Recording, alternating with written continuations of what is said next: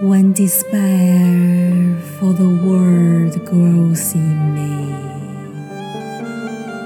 and I wake in the night at the least sound, in fear of what my life and my children's lives may be, I go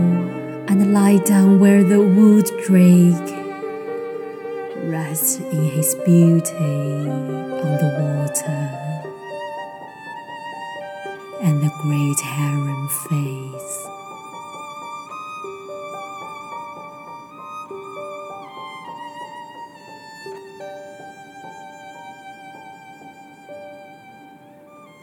I come into the peace of wild things,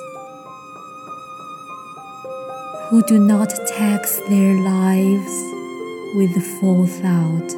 of grave. I come into the presence of still water, and I feel above me the day-blind stars waiting with their light.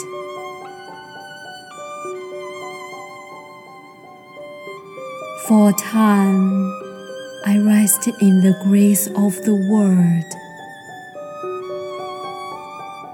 and I